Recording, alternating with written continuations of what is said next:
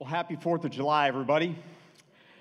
I hope you're doing well. Good morning. How about we start there? Good morning. All right. I'm glad you guys are here. You guys are awake and ready to go. If you have your Bibles, you can turn to the book of Mark. We're going to be in Mark today as we continue our series called the Short Stories of Parables of Jesus. And today we're going to be in a section of Scripture that is so interesting, so fascinating, so amazing.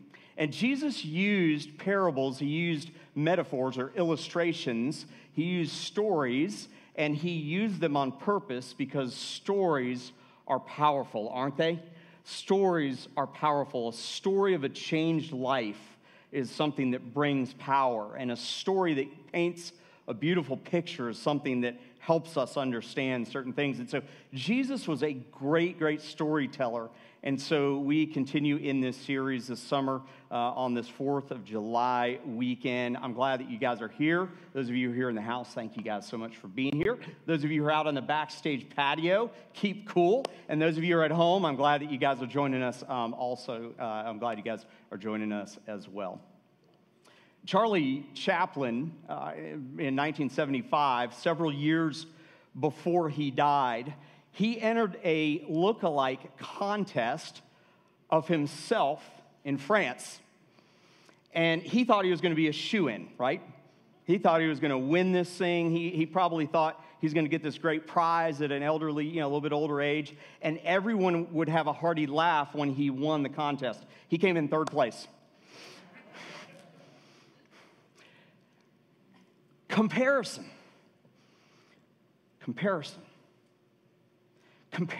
in our world is something we're consumed with. Charlie Chaplin was consumed with himself and decided years before he died that he would compare himself to himself because he was so caught up with himself. But we do the same thing. We compare ourselves to each other. It's what the whole phrase keeping up with the Joneses is like. It comes from. It's because we want to keep up with what people are doing. We are focused so much on everything outside, and we're hardly ever focused on what? Ourselves. We're focused on what others are doing. We're focused on what others are receiving, what others are gaining, what other people are getting. That is the epidemic of our world, is that we compare ourselves so much to each other. And today I want to begin with this idea of comparison because in this particular parable that Jesus tells, and he actually tells a series of parables in Mark chapter 2, where he's trying to help his followers and readers and hearers understand a spiritual story. But this particular parable begins with a group of people seeing what Jesus is doing, watching his miracles, watching and listening to his teaching, and they begin to compare themselves with Jesus. I don't know about you, but it's not good business to begin to compare ourselves to Jesus in a self-centered way. Am I right? It's not a good idea, because I want to remind you that Jesus was the perfect Son of God. I think we all have compared ourselves to someone else in our lives. Just raise your hand if you've ever compared yourself to someone else in your life. Just keep your hands up, look around. We're all in good company here, all right?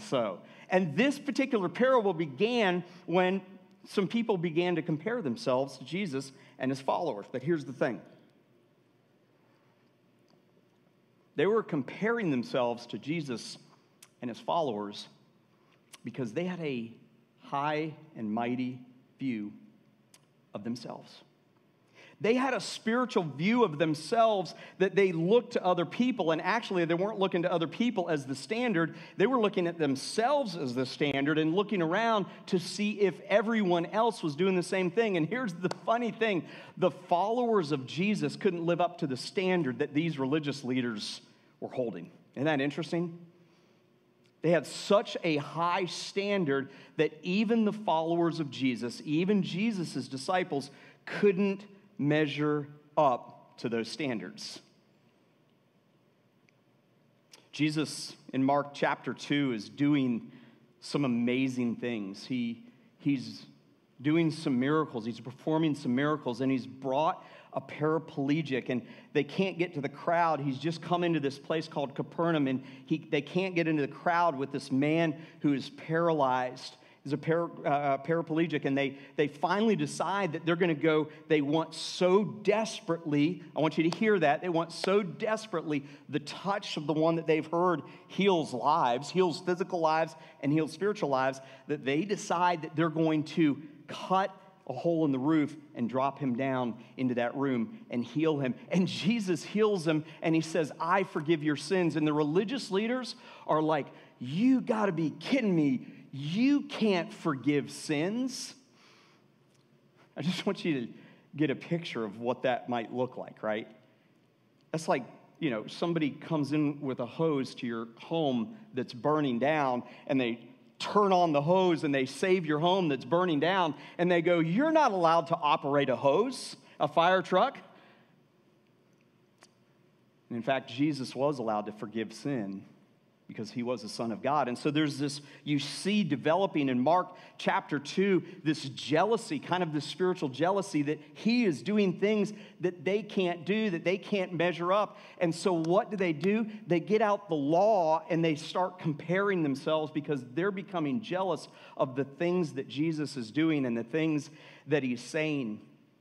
And so here we have at the beginning of this illustration that Jesus uses, this parable, this story that Jesus uses to help kind of clear things up before we even get to what the parable is. I want you to know that what kicked it off, what lit this fire, was comparison.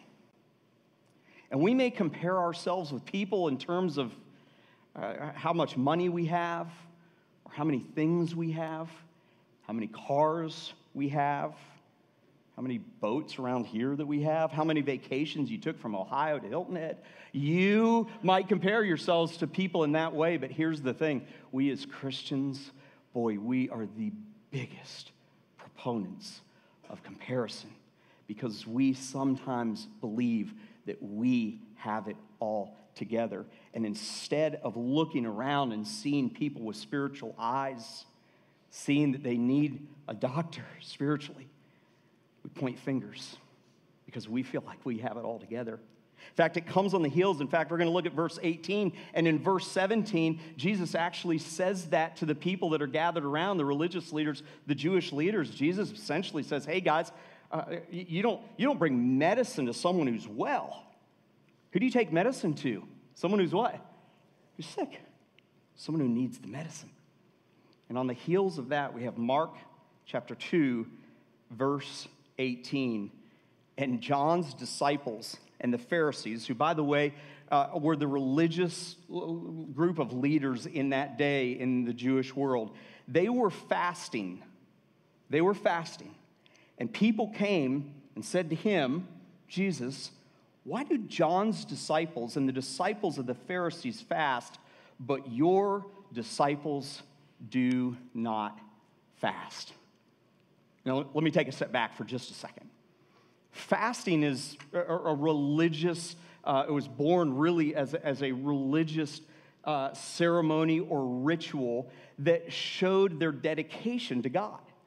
It demonstrated their dedication to God. And side note here, fasting is a great, great spiritual Christian practice. And I highly recommend it. And I highly recommend you contact your doctor before you start anything fasting. And this message is not on fasting, but I just want to say that it is an excellent, excellent way to grow closer to God. But the result of fasting, I can promise you this, will not be spiritual pride. And in fact, if you've ever done a fast, whether it was from one meal or from social media, or if you did a 21-day just water fast, you know that God is going to reveal things in your life that you're going to have to confess, that you're going to have to give up, that you're going to have to let go. And I think it's so interesting that these religious leaders are using probably the most desired, the most important in their kind of community, their religious community. they were using that as the gold standard and looking at Jesus and going, why aren't your disciples doing the same thing that we are and our disciples and John's disciples? Comparison in general is deadly, isn't it? But spiritual comparison leads to spiritual death. Spiritual comparison leads to spiritual death. And listen, it is so incredibly dangerous. Most of us have too many things going on in our lives. Listen, Christ follower, I want you to hear this. Most of us have too many things going on in our lives. Most of us have too much spiritually that is broken in our lives. Most of us have too much trauma that we need to bring to Jesus, or things that we are stuck in that we need to bring to Him. Most of us have too much going on in our lives to really focus on the things that helps us grow in our faith walk, to be pointing out in the lives of others what they're not doing. And the moment that we begin to point and to judge and to compare people to ourselves spiritually is the moment that we are asking for spiritual death to take place, possibly in the other person, but most definitely in you and me. And man, I've done it before in subtle ways. I've done it before in subtle ways, kind of pretended like maybe I'm doing better than I am, kind of using it just lightly, subtly. It's a little bit of a power thing over someone else. And that's what these people were doing. That's what these religious leaders were doing. You see, there are things in our lives that can be deadly in our spiritual lives. Spiritual compromise, for sure. It's dangerous. Spiritual capitulation, it can be damaging. But I want you to hear today that spiritual comparison is death. It's death. And it's often why the world looks at the church and goes, they've got the medicine, but they keep taking it to those who are well. They have the medicine, yet their home is falling apart. And church, we are called to be truly humble.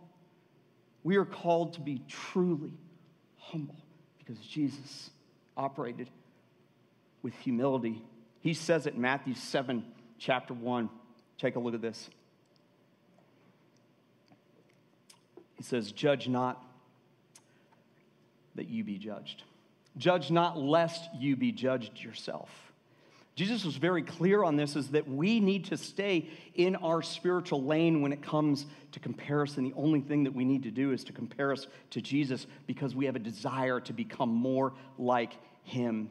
More on that in a moment. How do we do this in our day and age? How do we as Christ followers kind of compare ourselves to others? I think it happens in a lot of ways.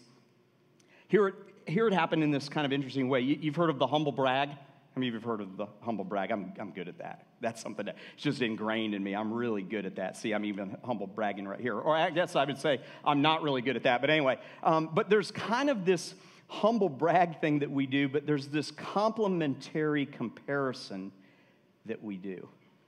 Like we will really speak up someone's life to begin the conversation to prove how much spiritually better we are than them. And it begins with us being complimentary about what they're doing. And it is a dangerous, slippery slope to spiritual death. Comparison is something that we need to be very, very careful of when it comes especially to our spiritual lives. We need to be careful of it in every area of our life. It is deadly in every area of our life, but spiritually speaking, it is seriously deadly. This is from a book called The Mythical Me by Rochelle Parham. It says, perhaps the greatest irony in life of continual comparison is that while it involves so much attention to the attributes and gifts of other people, it's actually quite self-focused. It's true, isn't it? It's actually quite self-focused. From that hypercritical focus of oneself comes the tendency to believe things about God and others that aren't true but are highly formative, the myths we believe shape our approach to life. Spiritual comparison is deadly. And so my encouragement to you and to me, my encouragement to you as your pastor, my encouragement to me as a Christ follower is stay in our spiritual lane when it comes to comparison. And all of that just leads up to the actual parable that Jesus used in this situation. Check it out, Mark chapter 2, verse 22.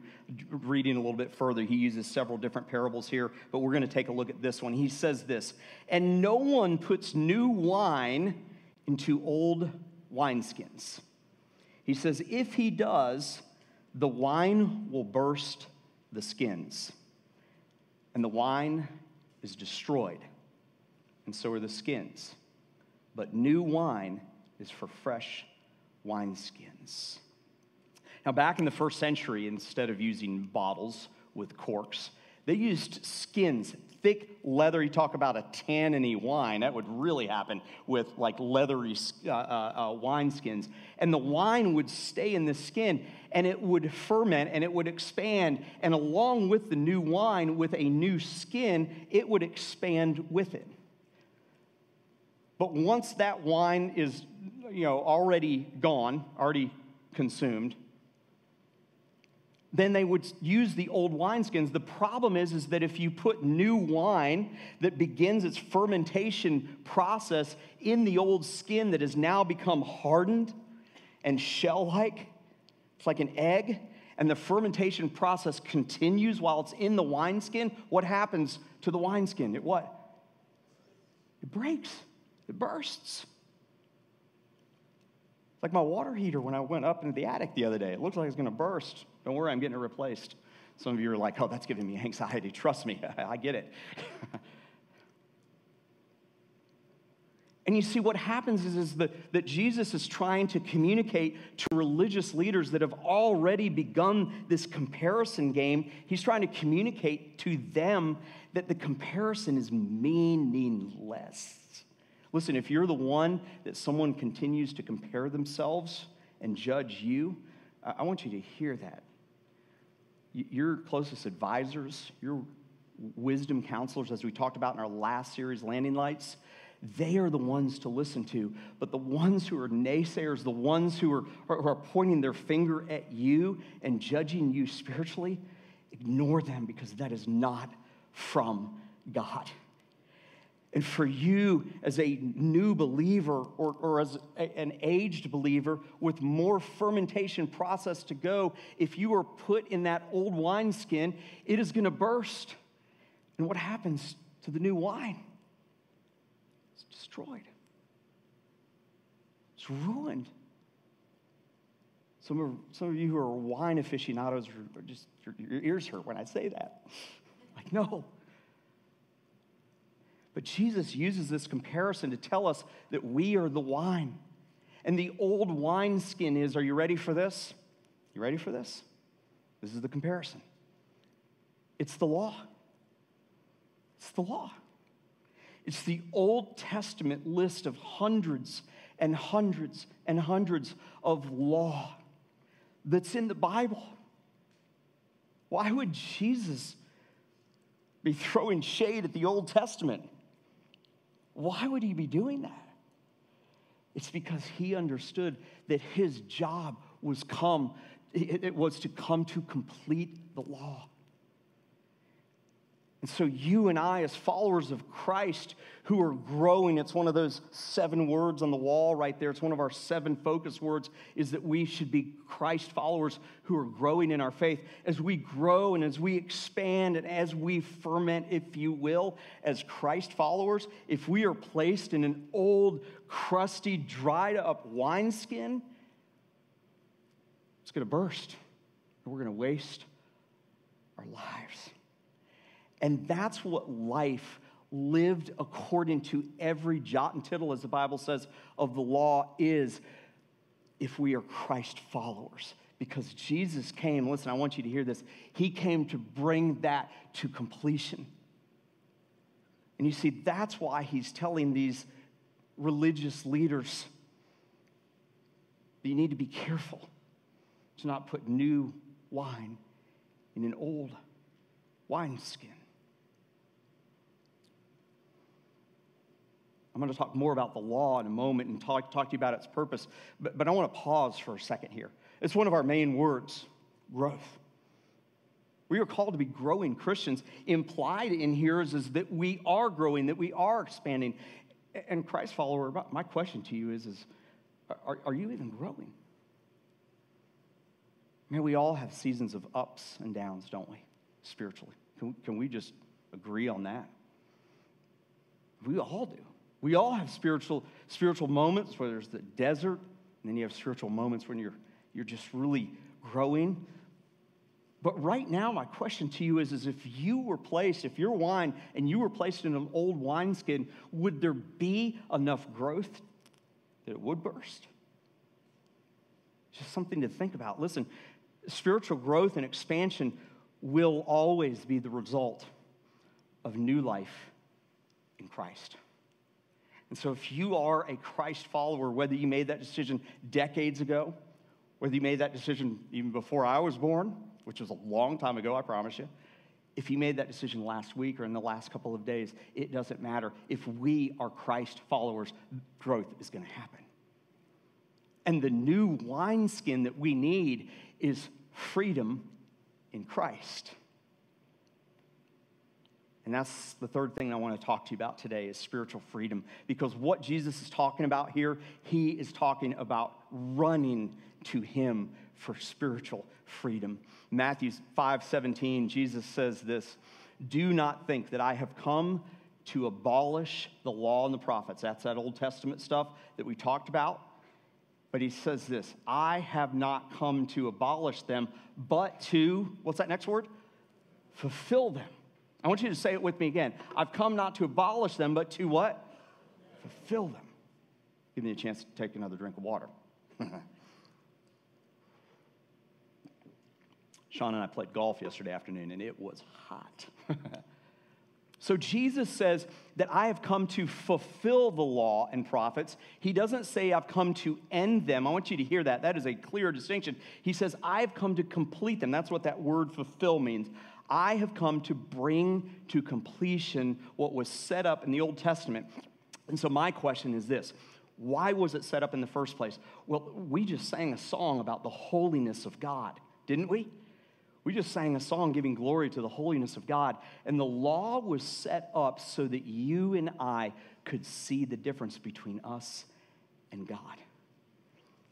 Now, I'm going to ask you a question today. It's 4th of July. You guys are going to go out to the beach. You probably came to the early service so that you could head out to the beach right away, go to the pool, whatever, golf course, tennis court, whatever you guys may be doing today, this weekend. It's going to be a lot of fun. How many of you will break the speed limit this weekend at some point in time? It was about half honesty, half of your lying. That's cool. You can deal with God about that. Anyway, so here's the deal. Like, we break the law all the time. Do we not? Do we not? Do we break the law all the time? We do. We really do, don't we? We break the law all the time. Why is the law then there? It's there for God's glory and for our good. Because if I break the law of speeding all the time, surely at some point in time, what will happen? I get into a wreck. It's there for God's glory. It's there for my good. It's also there for your good, too. But Jesus came to complete that law, and it's good for us to see that the law exists because we can't possibly, if we have one job while we're driving, and that's to stay under the speed limit, we can't even keep that law. Can you imagine in your life keeping hundreds and hundreds and hundreds and hundreds of laws? Would you be able to keep hundreds of laws in your personal spiritual life? None of us would. None of us would. And even one of those laws broken means that there's separation from us and God. And Jesus came to say, this has been brought to a conclusion. And by the way, a great litmus test to see what applies from the Old Testament to the New Testament is what Jesus repeats, what Paul repeats from the Old Testament. Everything else was brought to completion. And by the way, most of what is repeated is all about God's grace and God's love and how we treat each other. Isn't that cool? I love that. Galatians 5:1, this is The Apostle Paul, he says, for freedom, Christ has set us free. And then he says, stand firm, therefore, and don't submit again to the yoke of slavery. Even the Apostle Paul compares the law to slavery. And listen, I want you to hear today that when you and I, when we are living according to the law in our spiritual lives, we are living this life of this legalism, this obsession with the law, this worship of being perfect. And what that breeds is a spirit of comparing ourselves then to other people and using ourselves as the gold standard of what a Christian should be. And it may not be very apparent, but listen, church, this is deeply rooted in the church today. It was back in the first century, and it still is today. That we live this life committed and almost worshiping the law, and that's legalism. It's legalism. It's not Christianity. It's not what Jesus came to do. He came to give us spiritual freedom so that we can grow spiritually. So that fermentation process then happens because the law holds us down. George Washington, it's July 4th, I have to use George Washington, right? George Washington said that liberty, when it takes root, is a plant of rapid growth. And that's the same thing spiritually for you and for me. Freedom, true spiritual freedom, when it takes root, is a plant of rapid growth. Once we understand that we are free from the law because Jesus came to complete the law, that the law still exists for a reason to show how holy God is, and also those things that are echoed in the New Testament that we live by them. But here's the thing. If we will allow God to take that legalistic mindset and that thing that's holding us down, that's keeping us in bondage, if we will allow him to take that yoke off, you can't imagine the spiritual growth that you and I could have. We might have a hard time finding good new wineskins to hold us. And I like to begin to imagine what God would do with Hilton Head Island Community Church in this community and beyond when we give up those things that keep us living according to the law with this legalistic comparison mentality. Liberty, when it takes root, is a plant of rapid growth. But see, Jesus came and he died to bring all of that to completion. He completed it. Have you ever had someone finish something for you and it was kind of a surprise, a pleasant surprise? You ever had that happen to you? I was in college, and if you know me, you know math, and I don't agree. I've talked about it before. I always struggled with it. I usually will get there, right? Geometry was my favorite math class I took. Algebra, not so much. Trigonometry, not so much. Hardly can pronounce it. And so anyway, it was tough, and so I had to take one class. I had to take one math class in college, and man, I avoided it. I looked for every loophole. Didn't work. I had to take it. And I took it, and my freshman year, I got stuck in a dorm with a guy named Don. And Don and I are complete opposites, but we ended up being really good friends. Today, he's an actuary. He was a math major. This is the guy that I needed in my dorm, in my room in college. It was awesome to have Don there. I'd ask him a question, though, and he would, in his dry humor, go, of course. He'd begin every sentence with, of course. Of course, X and Y equal this. It's not of course to me. No, And one night, I remember being so frustrated with homework, and I'm trying to prove all this stuff, and I left my math book. I had no intention. I had no ill intention here, okay? Left my math book open with the homework halfway done, put my pencil down, and I got to bed, and I went to sleep. And I woke up the next morning, and my math was finished. My math homework was finished. I'm like, Don. He goes, I got bored in the middle of the night. I'm like, oh, man. You're a different guy, dude. Sorry if you're one of those that finishes math homework for fun, but anyway. I'm like, I can't turn this in. He's like, well, let me help you understand it, man. He helped me understand it. But that was a surprise of completion. I didn't expect that. Don and I were great friends. He ended up being one of the kindest people I ever knew. Great guy, great, godly man. Here's my point. Jesus came and he surprised you. He died for your freedom on the cross, gave up his life so that you could be freed of all the legalism, stuff that holds you back. He gave you the keys to unlock the chains that bind you. I want you to pull your keys out for a moment. I'm going to have you do this, I promise you. I don't pull your keys out. You're not going home yet, okay? All right?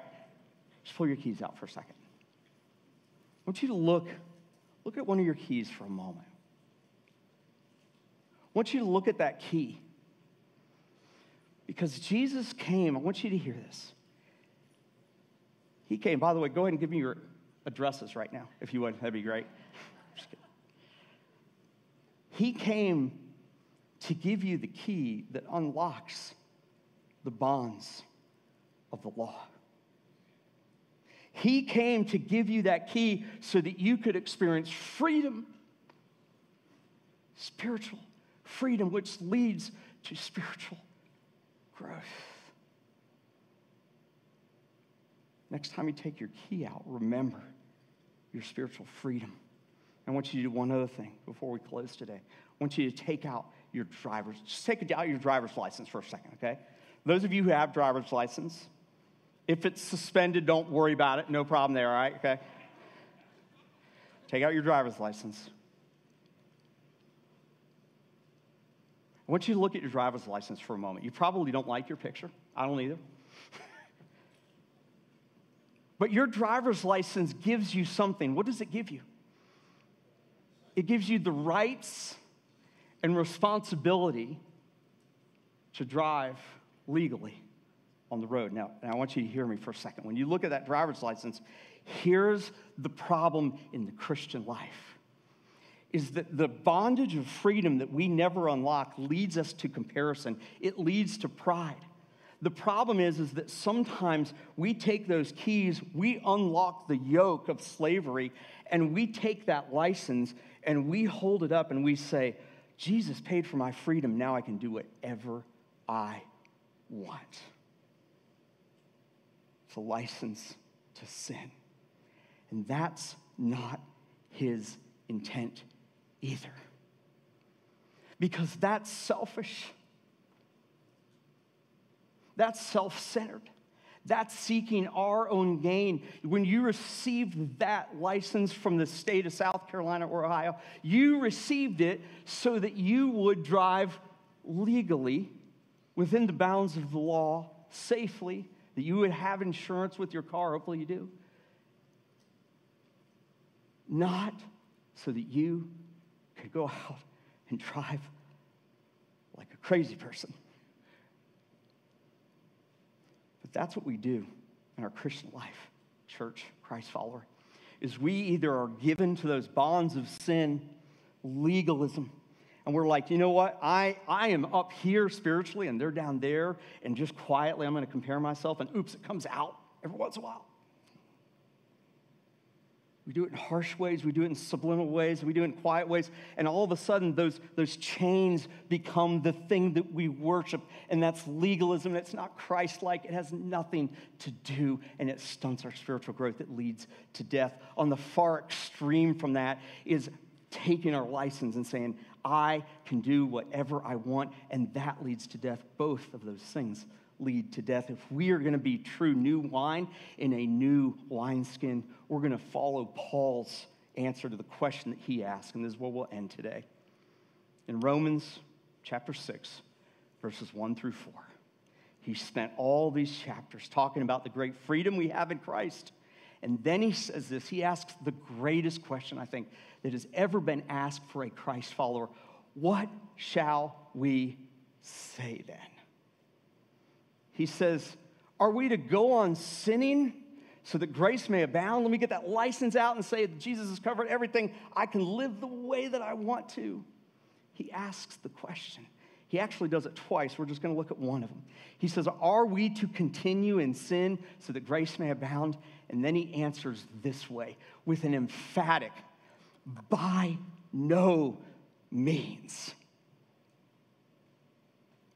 Because when we live that way, we cheapen the death of Jesus.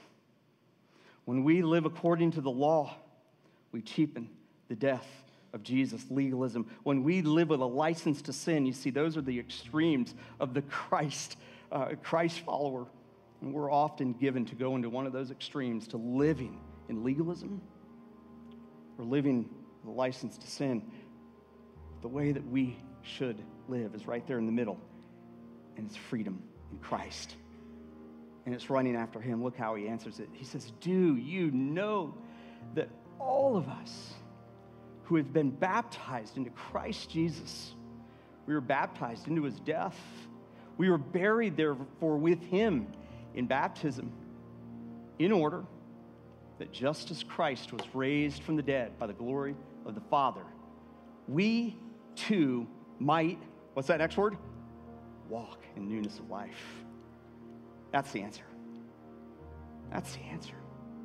That's how we can take the freedom that he gave us and live like new wine, fermenting and growing, shedding the weight of the law and the old way of living so that we don't compare ourselves. But also cautious not to think that we have all this freedom that we can just, let's run amok.